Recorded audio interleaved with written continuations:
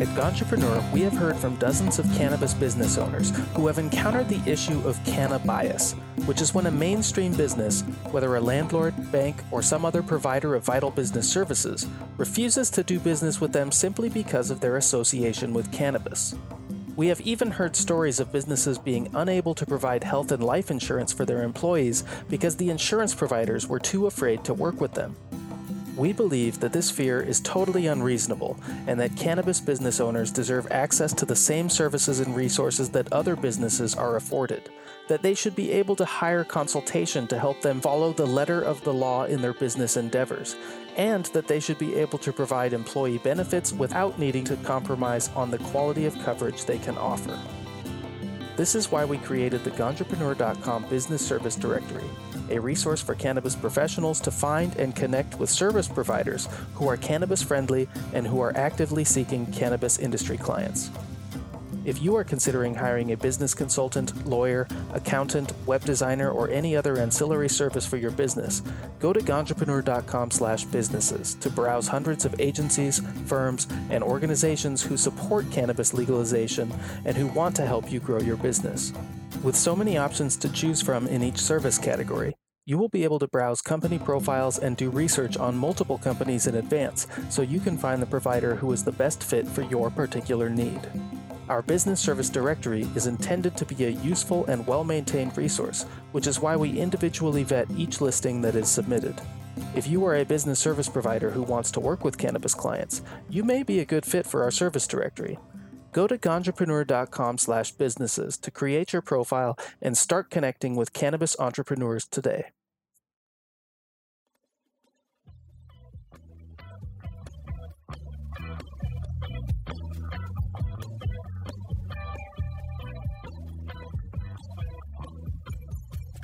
Hey there, I'm your host, TG Brandfault, and thank you for listening to the Ganjapreneur.com podcast, where we try to bring you actionable information and normalize cannabis through the stories of ganjapreneurs, activists, and industry stakeholders.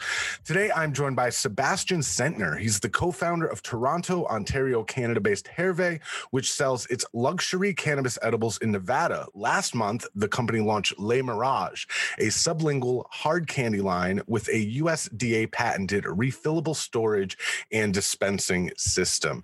How are you doing this morning, Sebastien? I'm doing great. And boy, that was a mouthful. Congratulations. You got that. You nailed that. Thanks. I've done this for a couple of years now, so it doesn't ever get really easier. So I want to know about you, man. What's your background and how did you end up in the cannabis space? So my background is food and beverage. I grew up in the food and beverage space. I grew up in the restaurant business with my parents. My mother was French from the north of France, so I have that French background. And I always grew up around food. In terms of cannabis, it's kind of funny. I have a bit of a weird relationship with cannabis because I had not really gone anywhere near cannabis since high school. So I had a 20 or 25 year kind of departure from cannabis. And it came back into my life really in two ways. One, with legalization in Canada, which really sort of brought it to the forefront in terms of it was becoming something that people were talking about. Consumers that we never expected were gravitating towards cannabis, were asking about it in our other businesses, in our hospitality businesses. But also my father, who recently passed away, he suffered through cancer. And one of the things I learned when I was going through this was that when we were doing a lot of testing in Canada for our products, I started to learn a lot about the benefits of plant medicine and specifically cannabis. So I actually started to get him a gray market CBD from cannabis, high dosed CBD, to try and get him to reduce his reliance on opioids and other medicines and morphines and things of that sort. And it actually really was interesting because I thought, here's something that recreationally everyone's really interested in.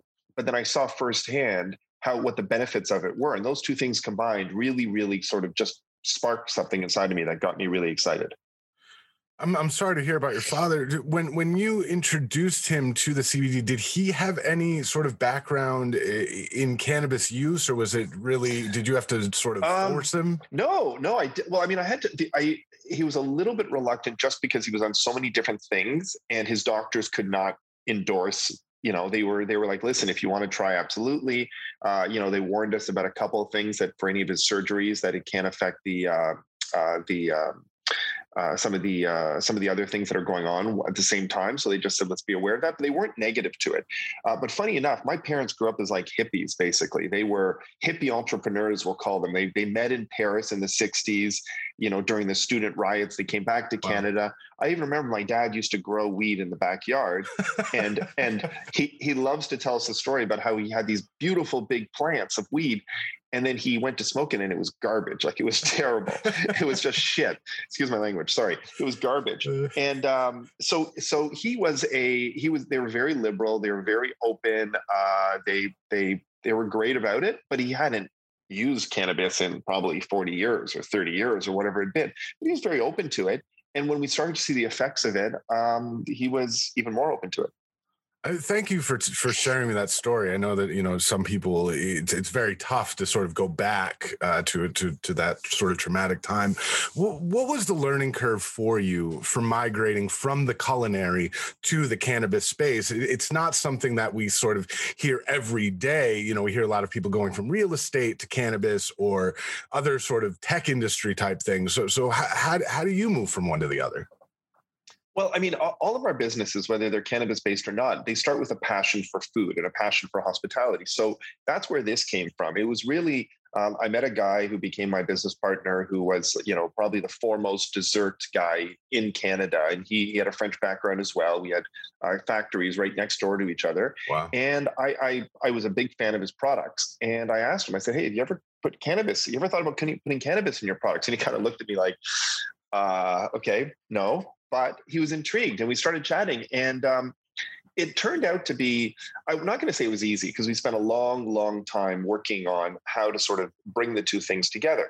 But we kind of bounced on the fact that one of the things we noticed about the cannabis space, and we noticed it when I did about a year's worth of research before getting into this business, is that, nobody was really coming from it from a food standpoint. Everybody was coming from it from a business standpoint. Hey, we got to make this product because, people don't want to consume by smoking, by inhalables. So how do you come up with something different? And what I epitomize it as is, to me, it was a little bit like edible cannabis was a delivery mechanism. It was, how do you get high? How do you get the cannabis into your system if you don't want to smoke? And to me, that's a really low bar. That is, and still the case in Canada, frankly, for most products. They taste terrible. There's lots of sugar in them. They're not products that you would buy on a regular basis if you weren't looking to get that cannabis product into your system. So we changed that. We wanted to change that. We sort of said, look, if consumers are out there caring so much about the products that they put in their body, willing to pay a premium for premium quality products in other industries, whether it's food or beverage or wine or alcohol, fashion, whatever, well, they're going to start to do that for cannabis as well. And the bar is going to get raised, and we want to be the ones to do it. So we started from that. And, we went back to all of our recipes. We looked at the different products we do, which ones would fit well. Also, the fact is that we were very, very, we felt that we never want to mask anything. We don't want to put anything artificial, but we do want to try and have products that really don't have the plant flavors in it. Now, that being said, we know some people like those flavors. So with our newest product, we do have a few products that actually do have a bit of plant flavor in them. But generally speaking, we wanted to achieve something really special. So when you talk about, adding that little bit of plant flavor, is there a sort of, what was the learning curve there? Because at first you're trying to sort of mask it, and then you are trying to make it. What goes into that? Not so much. Okay, so it's not so much masking it or adding it back in. And actually, frankly, the last little bit we've got in, but we're becoming much more familiar with, terpenes and a lot of the other cannabinoids and things of that sort. So we're getting much more sophisticated. But when it came out, I'll be very honest. In the beginning, we used to take our desserts.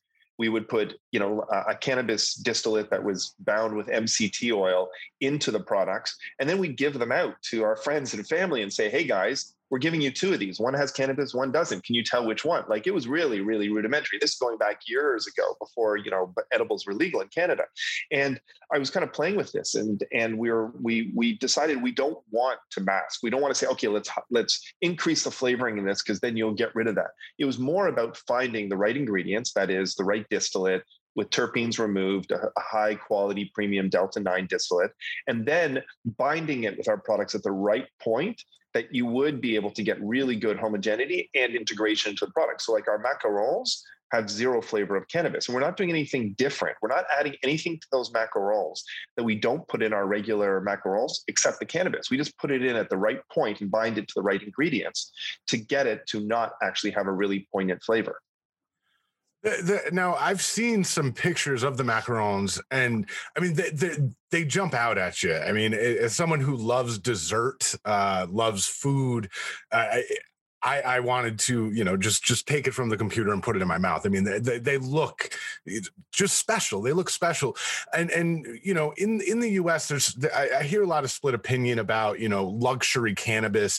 Some say, well, it's just overpriced and packaged, in such a way that allows them to jack up the prices. What to you defines a luxury cannabis product?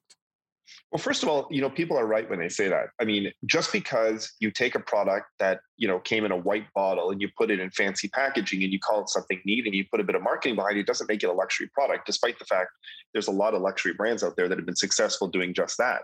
But to me, we look at more of the essence of it, the fundamentals. A luxury product to me has to have a couple of things. First of all, the ingredients that go into it have to be the best in the world. They have to be the best you can find. And in our case, whether it's the almond flour, whether it's the cream, whether it's the fresh purees we're using, they're always the best of the best of the best. We don't skimp on anything. The second thing is that our products are all handmade. Now, we are looking at some ways to automate, for example, the filling and things of that sort. But our shells, which contain no cannabis at all, so the filling is what contains the cannabis, they're made by hand. They're gold foiled by hand with a brush. That hand sort of touch to that and personalization, all those things I'm talking about bring the cost of production way up, which means we have to charge more. We don't have a choice. We lose money. Our packaging as well. Our packaging, of course, costs a lot of money, and it's much more intricate than most cannabis edible packaging. But it's that whole bringing all those things together that creates a luxury product. And I've seen, unfortunately, now that I've been in the industry for, a year and a half or so, which I know sounds like an infancy, but we've seen a lot. And we see products that we know this product and this product are exactly the same product. It's coming off the same line. It's the same recipe. This one's being put in a really cool box, and this one isn't. And this one's being charged a premium. We know that's happening. And we realize that, unfortunately, consumers are not educated enough about cannabis products, much more so in the US than Canada. But that's going to happen. They're slowly getting more and more educated. And as they are, they're not going to pay a premium for a product that is not premium. Just like if you were, if you're a fashion consumer and you decide you're going to buy a Louis Vuitton or a Hermes purse. Like, listen, if you want to spend that kind of money on it, then that's fine. But that's something you're going to hand down to your grandchildren, to your daughter or to your granddaughter or whatever else. If the stitching comes out 2 weeks later or a month later, if you can buy a product that looks almost the same and just as good quality by another, you're going to stop buying from them. So we really have to deliver on the promise of a luxury product. And if we don't deliver on that promise, we're not a luxury good. So you mentioned, that you've only been in the industry for about a year and a half, which, you said sounds, sort of infancy, but I mean, the industry itself is in its infancy. In that year and a half, what's been sort of the most striking thing to you about the cannabis industry? So it's two things. Actually, no, it's a lot of things. I've got to say, for a guy who's been in business for 20 years in the hospitality business, I've seen anything. I thought I'd seen everything and done everything. Boy, I was in for a bit of an awakening. I think there's a few things. First of all, it's exciting. That's the first and foremost. I think the whole fact that around plant medicine, around cannabis, becoming part of your regular lifestyle. To me, what's happening every single day, and we read about it we hear about it on your podcast, we read about it in your newsletter. Every day, something exciting is happening to make it more mainstream. And to me, that is a super exciting. This is when we're all going to look back, and be able to tell our kids or our grandkids, whatever, that we were a part of this. That's exciting. The second thing that is really exciting to me is that I've never been in an industry ever that is this collaborative. And by that, I mean that people are willing to make introductions. They're willing to answer questions. They're willing to help you out. Any other industry is so close-minded and so competitive. Not that cannabis isn't competitive and it's getting more competitive, but there's that collaboration. And to me, that's really exciting because I've met so many people through this business who have just been so kind to us and so open and so willing to share information that we wouldn't be where we are today if it wasn't for them. And they don't expect anything in return except, obviously, if they ever called us and asked for a question or whatever else, we do the same for them. So that collaboration is great. The one area where I think we really are going to start to see an evolution is in terms of the level of professionalism. I think that because a lot of people are legacy, cannabis entrepreneurs coming from the gray market, coming from the black market, they're starting to learn how to work in a corporate environment. And listen, I don't ever want it to be that the passion is lost, because that's what makes this business what it is. But we are going to have to up the level of our professionalism, whether it's our cost controls, whether it's our structures, whether it's all those kind of things. Because what I think is going to happen is more and more mainstream business, more and more mainstream business people, more and more CPG people are going to start coming into this business. And the one thing I would hate to see is to see the people that started this get eclipsed because it's become too professional or too corporate. So I think there's a way to do that. And some people have done that amazingly well, and I think that that's where we have to all work together to help each other out. And I help a lot of people that I work with in this business by, something simple like showing them how to use a spreadsheet, or how we do our scheduling, or how we do our costing. That's important to us. And I think it elevates the entire industry. I think that's a really astute insight for being so sort of young in this business. So as a Canada-based company, why did you choose Nevada as your foray into the U.S. market? I know that you do have you have operations in Nevada, so it's not like you're transporting stuff, but but why Nevada as opposed to say a more mature market like California, Colorado? It's a good question. So when we originally wanted to launch in Canada, I'll be very honest, we thought, let's launch in our own backyard. There was financial reasons for doing it. It's our own backyard. All of our other businesses are based there. When the cannabis legislation came down for Cannabis 2.0 in Canada, we realized that wouldn't be possible in its current form. We realized there was a lot of challenges, and we could get into that, but it's a bit of a rabbit hole. So we started to look at the U.S. and we started to look around the U.S. And I spent a lot of time traveling around and seeing these markets like Colorado, like California. The reason we picked Nevada was because, when we first had this idea of launching this premium or luxury cannabis company, everybody said we were crazy. Everyone said there's no way people are going to pay a premium. Oh, your macarons have to be frozen, when they get to the dispensary. There's no way that's going to work. There was a million reasons why it wasn't going to work. When we looked at each market, we looked at them and we said, well, what are the challenges we're going to be facing, and where do we have the lowest hurdles to getting through those challenges, given we're a small company? We like Nevada because they've understood regulations for so long with gaming that even though their cannabis legislation is, a little bit all over the place, it's quite frankly much more streamlined than a lot of other places. Like, simple thing. In Nevada, we found that if they change a packaging rule, so when they changed it from saying marijuana to cannabis on the product, on the boxes, you had 6 months to get rid of your existing packaging. In California, recently with the Proposition 65, 95, I always mix up the two. They said almost overnight, you have to list this if you have any ingredients that fall in this category. Now, we don't, so it didn't matter. It doesn't matter to us if we're in that market, but for everybody else, all of a sudden, 1 week to the next, you got hundreds of thousands of dollars of packaging that go in the garbage. So one was the access to the market and the risks. The second thing is that Nevada, especially Las Vegas, provided to us almost like a vacuum test center to do a proof of concept. We get luxury consumers from all over the US, from all over the world for that matter. It's a great place to build a brand. People go home and they start talking about it. But it also is much more contained than somewhere like California. I would love to launch in California. We're actually just in the midst right now of talking about our California launch. But as a first market, I heard from people, it's like the Wild West. And there's big players. It's very, very, very risky. And we didn't have the kind of deep pockets to say, hey, let's throw millions of dollars at this and make it work. We had to do it in a contained environment. And Nevada, to us in Vegas, was just the perfect environment. And we got that validity by putting it in and seeing people pay that premium, and the reaction that not just the media and other people, but the bud tenders, who are the hardest to convince. They're the high dose users. They don't like premium products because they feel they're a ripoff, whatever else.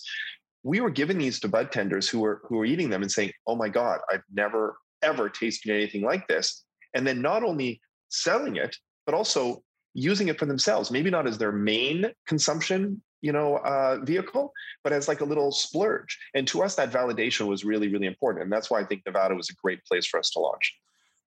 Again, I mean, really interesting insight. I've spent, several weeks, not consecutively, in Vegas, and one thing that I do remember very distinctly is, the luxury market that exists there for a variety of products, and Yep. So I think it's a very, very keen sort of business move for somebody who, admittedly is early in this industry. I want to talk a bit about the Le Mirage product. What sets it apart from other edible options? So when we launched, we have a whole bunch of products that we put cannabis in. There's these beautiful mousse desserts. There's everything. The macarons, the reason we launched with macarons was because they have the ability that, despite the fact that they're frozen, to have really, really good stability, meaning that they can go from being frozen to room temperature to being left in your hotel room for 4 or 5 days, going back in the fridge. And it doesn't affect, they're not like other products where they don't melt or, go bad, things of that sort. So it was the right product to launch with because it was so special. We always wanted to launch a room temperature stable product. And we've played with, gummies and chocolates and mints, all things we've done before. We do in our main businesses. The reason we created Mirage was because we felt that, in addition to doing a product that had the foundation of Hervé, which is great quality products, flavor, no sugar, or no processed, no added sugar, gluten-free, vegan, all those sorts of things as a hard candy, we felt that we also needed something else. We needed to make it special in another way. So it wasn't just another hard candy. And we came up with Mirage because we kept being faced with the fact that, despite in Canada, where consumption, publicly is not a problem, most of the US states, it's a big problem. Like, if you look at Nevada, which is one of the most advanced states, in terms of legalization, you still can't consume on the street. You can't consume in a restaurant or in a club or, by the pool. You can't take cannabis into the hotels. So there is still this discretion that is needed when you're consuming cannabis. So we tried to, balance between those two things, provide a stylish, discreet option for people to consume cannabis edibles, but also balance that with creating a product that was different than anybody else was creating. So Le Mirage is a hard candy, which means it's sublingual. So it means it kicks in a little bit faster because it doesn't go through your liver, it goes through your bloodstream. It is vegan, it's gluten-free. We use no processed sugar whatsoever, which means that every portion is less than 2 calories, but also it has a glycol index of less than 2. So it's very suitable for people who have to have low sugar diets. We can't officially say our product is right for diabetics, but there's a lot of diabetics, a lot of people with medical conditions that require them to have low sugar that cannot find a gummy or a chocolate even, or a hard candy that's suitable for them. We wanted to offer something very special that people would really, really gravitate to putting in their bodies because the ingredients are all great, combined with, how do we do it in a way that people can discreetly carry it on them and pop a piece off and enjoy it? Yeah, and to your point, I mean, a lot of the edibles that I get from legal markets are sprinkled with sugar. So Exactly. so and it's almost like, it's just almost sort of a turnoff if you're not in the mood for that much sugar, right? But you still want to get that low dose. And you also created a dispensing mechanism for this product, and you did show it to me before we went live. And my first reaction to seeing it, was that, wow, like the ease of use for this compared to some of the other child-proof sort of containers that you get in legal markets. Why was it important for you to also create this dispensing mechanism? You said you went through 20-something iterations before coming up with this one. Yeah, I mean, it was 27, I think, at our last count, 27 prototypes. We also accelerated it. We were supposed to launch this in December of 2021, and we actually accelerated it from an 18-month development cycle to about 7 months because we wanted to get it out by Christmas time. But the reason why it was important to us is because we felt that, I believe very strongly that you have to hit a whole bunch of marks. It's not just about putting a product out there that might have one asset or one feature. It's about having a lot of different features. And for me, I'll play with it while I talk about it, but, the Mirage gave us the ability that, I talk about your daily life. I talk about, going to a restaurant, going to a club. I talk about perhaps, that person that consumes cannabis because they've reduced their alcohol intake and they prefer cannabis. Well, how do they at a dinner party when everybody else is drinking vodka sodas or wine or whatever else, how do they discreetly, pop a little candy? Now, with the chocolate nowadays, you're carrying around a tin foil that's got a bunch of chocolate pieces in it, gummies. The best I've seen is there's some great companies out there with tins and whatever else. But what does that look like at a concert or at a dinner party, et cetera? It's just not conducive to your regular lifestyle. It's not something you would ever carry around. Mirage to me is something that a woman can put in her purse, a guy can put in his pocket, that really builds into your regular lifestyle. And what I found is really interesting is that, one, we've had just tremendous response to it. People just absolutely love it. And of course, with COVID, especially in Nevada, where the clubs are closed and the day clubs are closed and the restaurants are limited, we're not seeing people use it as much as they will when things come back. But we wanted to launch it early enough so that people started to get used to it. Buying a dispensing system that is a refillable dispensing system has never been done in the edible space before. It's been done with vapes. It's been done with razor blades. So people have to start to get used to it. You buy the dispenser once. It's people, the dispensaries sell it from anywhere from $5 to $10. They sell the dispenser for, and then you buy your inserts over and over and over again. You amortize it over the life of the dispenser, which can be 40, 50, 60, 100, 200 inserts. So that was something that was really important for us to start to get out there and get people used to, because we knew it would take some getting used to. And we're very, very proud of the fact that it's there. Now it's just becoming more mainstream, getting people to this to be their system. One of the things I'll point out, which we did not expect, is we never expected our products to really cater to the heavy user, the legacy user, who's generally using smokable products, inhalable products. What we found is that all of a sudden our products are, and even though they're at a premium price point. So if you look at Mirage, a lot of the bud tenders that we speak to, they'll say to us, if I have to go to my girlfriend's parents for dinner, I smoke before I get there, but God knows I can't sit through 4 hours with her parents without smoking or whatever else.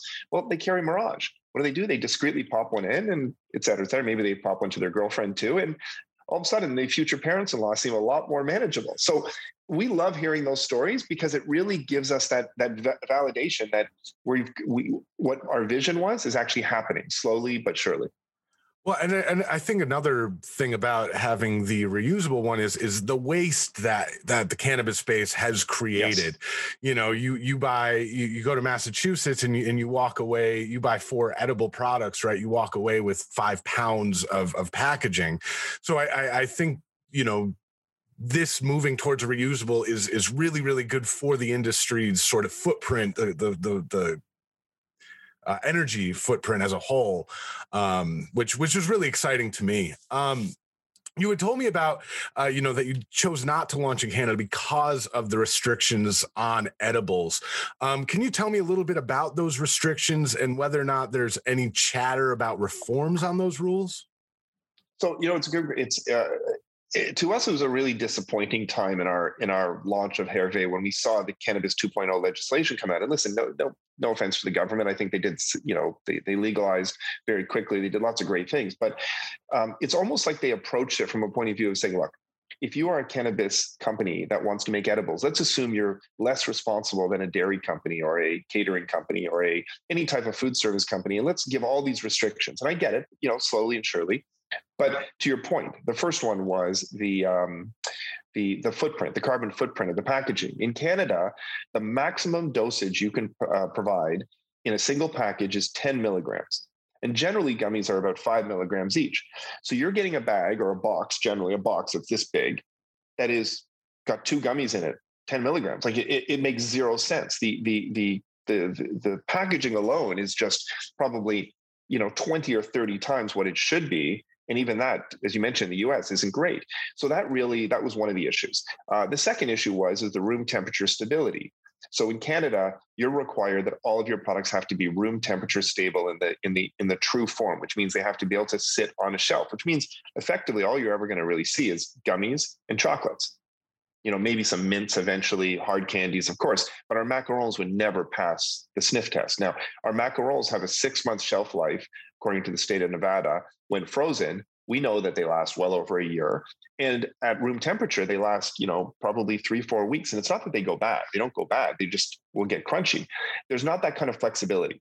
And what I loved about the US is that and not every state, because Colorado, California, Nevada are great. Michigan still doesn't have room temperature stability. It just passed it for beverages. It's coming for other products. But in Canada, there was just so many hurdles and restrictions that to get to market would have been so challenging. And then when you get to market, it was such a segregated market in terms of, at the time we had 40 dispensaries in Ontario. Now we have 200, but I think we're supposed to have about 600 or so, just, to have the per capita that California does, or Michigan does, or Nevada. So there's a lot of things like that we looked at and said, we either have to completely change the ethos of what we believe in, make our products room temperature stable, which means use preservatives in them, take away some of the great ingredients we use, like the fresh creams and fresh purees, and use artificial, do all that. Then we got to dumb down the dosing on it. And then we have to charge so much money for it that, as far as I'm concerned, we are not providing a great product at a good value, be it premium or not. And that's when we started to look at the US. Is there anyone working on reforming those rules, or do they seem to be sort of in stone for the foreseeable future in Canada?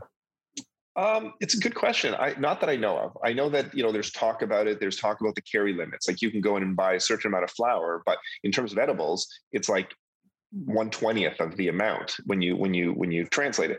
I think in Canada, we're more worried about, like, let's get the country open and start getting people vaccinated, frankly, which even our government isn't able to do. And then they're incapable of doing that. So I'm thinking that cannabis reform in general is really on the back burner. We probably won't see anything notable happen for another year or two at least. And I think it's unfortunate, because we started out with such momentum, maybe a little bit of arrogance. We're going to be the cannabis suppliers to the world.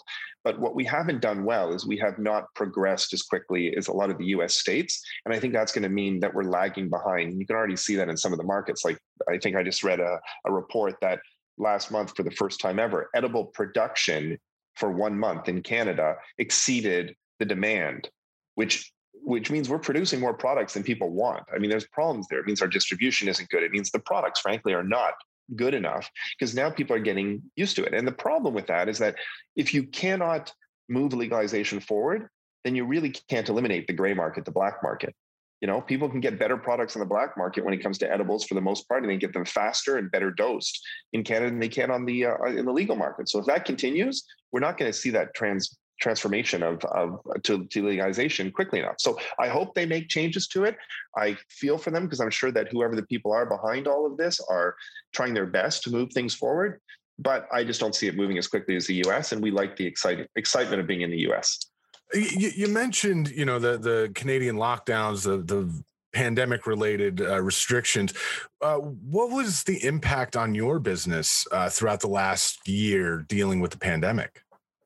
We've been shut down since October 15th, effectively all of our businesses. And I know this is a hot button issue, because you've got some states where they've really reopened completely, and other states that have locked down. But if you look at something like New York, your home state, New York City indoor dining, I think, just recently reopened. Yeah. I think there's ways to do it safely. But I think the biggest challenge we've had is that our businesses, and we're in the hospitality business, can't really start to pick up and go back to normal until we see, at least the potential end of the pandemic. And when is that going to come? It's going to come when, we have enough, whether it's a vaccination or herd immunity or all these things combined. And we have to slowly and cautiously do those things. And in Canada, we're not seeing that at all. Like in Canada, you just read about it. We're implementing more and more strict measures. We have a northern zone of Ontario I read about just the other day that, had some cases in the southern tip, and they shut down the entire zone. And you've got mom and pop restaurants and, whatever else that have been suffering through that. They can't pay their rent, with subsidies sort of coming, but not really coming. But at the same time, you can shop at Walmart. You can shop at, Costco. So I think in Canada, we really need to put pressure on our politicians. Canadians in general, by the way, we're much more complacent. What I love about Americans is they get up and they're like, nope, we're not going to stand for this. We're going to, we're not staying home. We're not closing our businesses. Now, maybe it goes a bit extreme sometimes, but we need to do that more as Canadians, because, with, excuse me, I might get a bit personal, but with a drama teacher as our prime minister, we need to make them a bit more accountable. No, it's to your point. In the US, cannabis dispensaries were considered essential services. And in Canada, was it the same in Canada? It did. It kind of flip-flopped. They didn't. And then everyone was like, well, hold on a second. How's the liquor store an essential service and the dispensary isn't? So then they flipped to it. And then they said, well, no, you know what? You can do curbside pickup, and then you can do this. They kind of go back and forth, but frankly, it's just been a complete mess. So I want to move away from the coronavirus, and thank you so much for your insight here. No problem. What tell me about your partnership with Silver State Wellness and how it helped you enter the U.S. market. So yeah, Silver State are awesome. We operate under a co-packing model. So we develop these amazing products. We've developed this brand, but we really rely on our partners to execute them in each of the markets. So even though we have a presence in terms of marketing, in terms of support and all those sorts of things, we always have to be partnered with a licensee, and that's what we are looking at for other markets as well, like California and Michigan and Colorado and a bunch of other places. Finding the right partner is truly key because one, we're not just creating a regular product, especially with our macarons. So our macarons, they need a lot of love. They're not an easy product to produce, even though we make the shells. So all they're doing is the fillings, but they don't prescribe to the regular standard of making edibles. So somebody has to look at that and have the skill and the passion to want to do something different. Our Mirage is a little bit different. And our Mirage was, I think Silver State was pretty happy to see that come along because unlike the macarons that everything's done by hand, our Mirage products are made in the same format as a gummy. So any gummy line can produce our Mirage products, our inserts.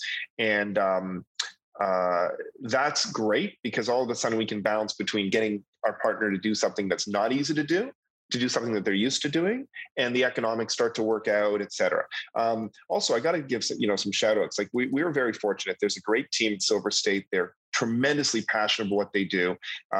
Their sales team is led by a woman named Casey, who is, the best thing, she's the best thing since sliced bread as far as I'm concerned. But it comes down to that. It comes down to meeting really great people who share our passion, because that's when you run into challenges. That's when you're going to be able to overcome them by having great partners who are sort of like, how do we solve this problem? How do we solve the problem that, for example, a couple of dispensaries we were working in said, well, your freezers are not certified with the state board.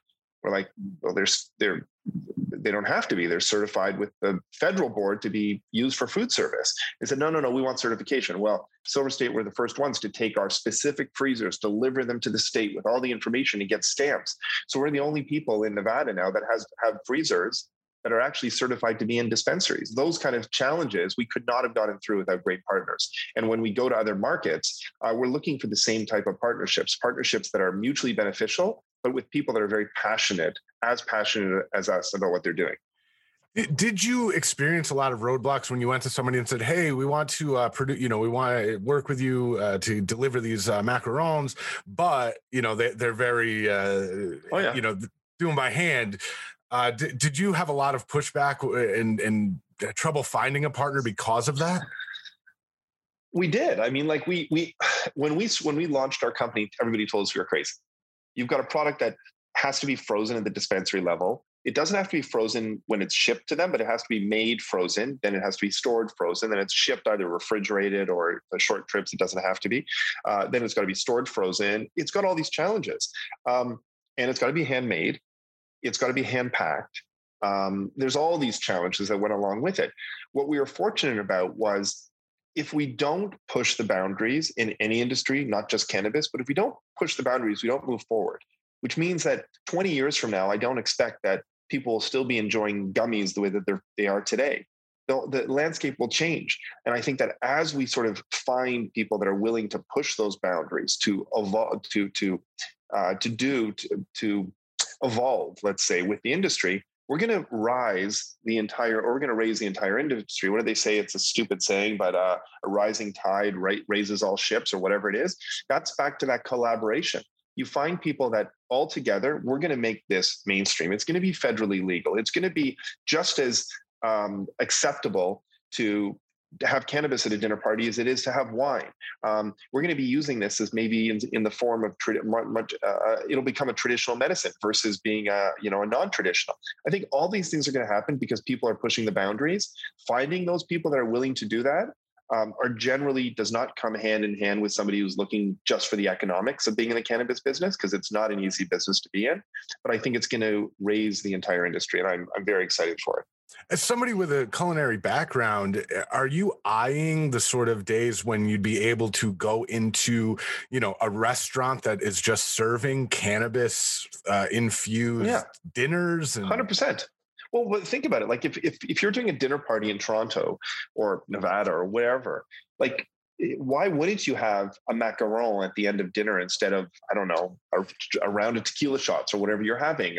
Why wouldn't you have an infused olive oil on your salad to start? I mean, there's so many things you can do with it.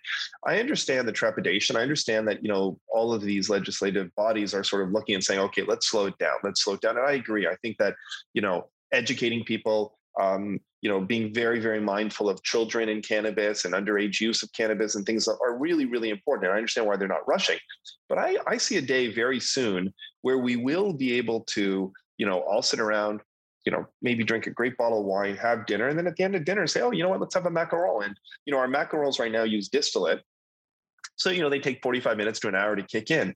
But with emulsified product, with all the new things coming down the pipeline that we're very excited for, and right on the, we're watching very closely, you'll be able to take that macaron and, you'll see the effect within 10 or 15 minutes. That's going to be the future of it. And I think that day is going to come a lot sooner than any of us think, just from the acceleration we've seen in the last, 18 to 24 months. I personally can't wait for the day where I can have all cannabis infused olive oil on a salad. With your sort of really unique background, I think entering this space, what advice would you have for other entrepreneurs who, aren't from the cannabis industry and have already developed successful businesses outside of the space, looking to enter the cannabis space? That's a good question. So I love to share, in Canada, in the hospitality business, I've always tried to sort of share whatever advice I can give and mentor younger people coming into the industry and stuff. And with cannabis, I hope to do the same one day. I would say if you're coming from a non-cannabis background and you're moving into this business, or even if you are a legacy user and you've got a business idea, be aware of a few things. First of all, it's challenging. It's always an uphill battle. It's going to be way more challenging than you ever expect. It's also going to cost way more money than you ever expect. I mean, that's just the nature of a new evolving industry where things change constantly. We're all going to make mistakes. I've made more mistakes in the cannabis business in a year than I think I've made in every other business I've been in the last 20 years. So, you're learning, you're developing and creating the path for others that'll follow. So there's that. So be patient about that. The only real piece of advice in terms of what I personally use to get through all that is baby steps. Take one step forward on each thing one at a time. And then if that means, getting your company incorporated, figuring out how you can do your banking, understanding the different options you have for packaging, understanding the different production things you can do and testing take little steps. Every one of those thousands of steps you take is going to take you a mile closer to your goal. And if you try and leapfrog those, which you can in other industries, cannabis, you just can't. You just can't say, okay, well, tomorrow I want to launch this, so here's what I'm going to do. I see a lot of people, I listen to a lot of podcasts and recently on, I forget the name of the new service, I'm sorry, but the new social media service that everybody's going nuts over, that you can listen to different entrepreneurs and stuff like that. And I always get a little bit cringed when somebody says, oh, just go out there and do it. Well, yeah, just go out there and do it, but plan. Do the little steps, because what I hate to see is somebody leave, embark on the passion project, leave maybe a stable job, do something that they've always loved, and then fail. You don't want that. And so they need good advice. They almost need to be held back at the reins a bit, as people did to me, to say, hey, let's just take the steps necessary. Let's not get too excited about it. And when you make mistakes, don't worry about it. We're all making mistakes. We're the forerunners in this entire industry. And, the people behind us are going to make a lot less mistakes thanks to the mistakes we made. I think the baby steps thing is really, really good advice that people get so excited that they start running instead of walking, and so yeah. I really appreciate your insight there too. So where can people find out more about you, Hervé, Le Mirage, or Macrons? Tell us where to find it. Sure. Well, I mean, we're in about half the dispensaries in Nevada. So, all the big ones, Planet 13, Hardin, MedMen, LVR, there's a whole bunch of them, AYR, all their dispensary and mint dispensaries. So go to any of those. You can check it out. Check out their websites because they have all of our products and it's a great way to see it. Visit www.hervé.fr. So that's our main website. It shows all of our products. It tells you a little bit about what we're doing. Most important, follow us on Instagram. Hervé Edibles, only one E in the middle. That's the only thing. So Hervé Edibles is our Instagram, and it's we're communicating with people constantly. You have a question, if you're an entrepreneur getting into this business, hey, send us a message on Instagram. I get all the messages, through our marketing person, and I respond to most of them. My Instagram is at Seb Centner. Even though it's it's my main kind of hospitality business and everything like that. Again, I love answering questions for people and just connecting. If you have a question, if you have an idea, if you think we're doing something right, if you think we're doing something wrong, let us know. If you get to try our products and you love them, or if there's something you think we should be doing different, let us know. This is all about communication and collaboration. Once I decide to get on a plane, I very much am hoping to go to Nevada, and I will be on the lookout for macarons, because I get very excited about food. That's Seb Centner. He's the co-founder of Toronto, Ontario, Canada-based Hervé, which sells its luxury cannabis edibles in Nevada. Last month, the company launched Le Mirage, a sublingual hard candy line and a USDA patented refillable storage and dispensing system. Seb, this has been very informational. You're a lot of fun. Thank you so much for coming on the show, and I definitely hope to get a Macron in my mouth before the end of 2021. I certainly hope so. And when you let me know when you're coming to Vegas, and we'll make sure we meet up and have a macaron together. But thank you for having me on. Congratulations on all the success for the podcast, and keep it going. Thank you kindly.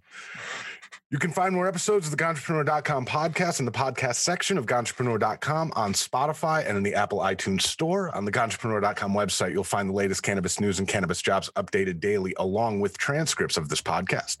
You can also download the Ganjapreneur.com app in iTunes and Google Play. This episode was engineered by Trim Media House. I've been your host, TG Brandfault.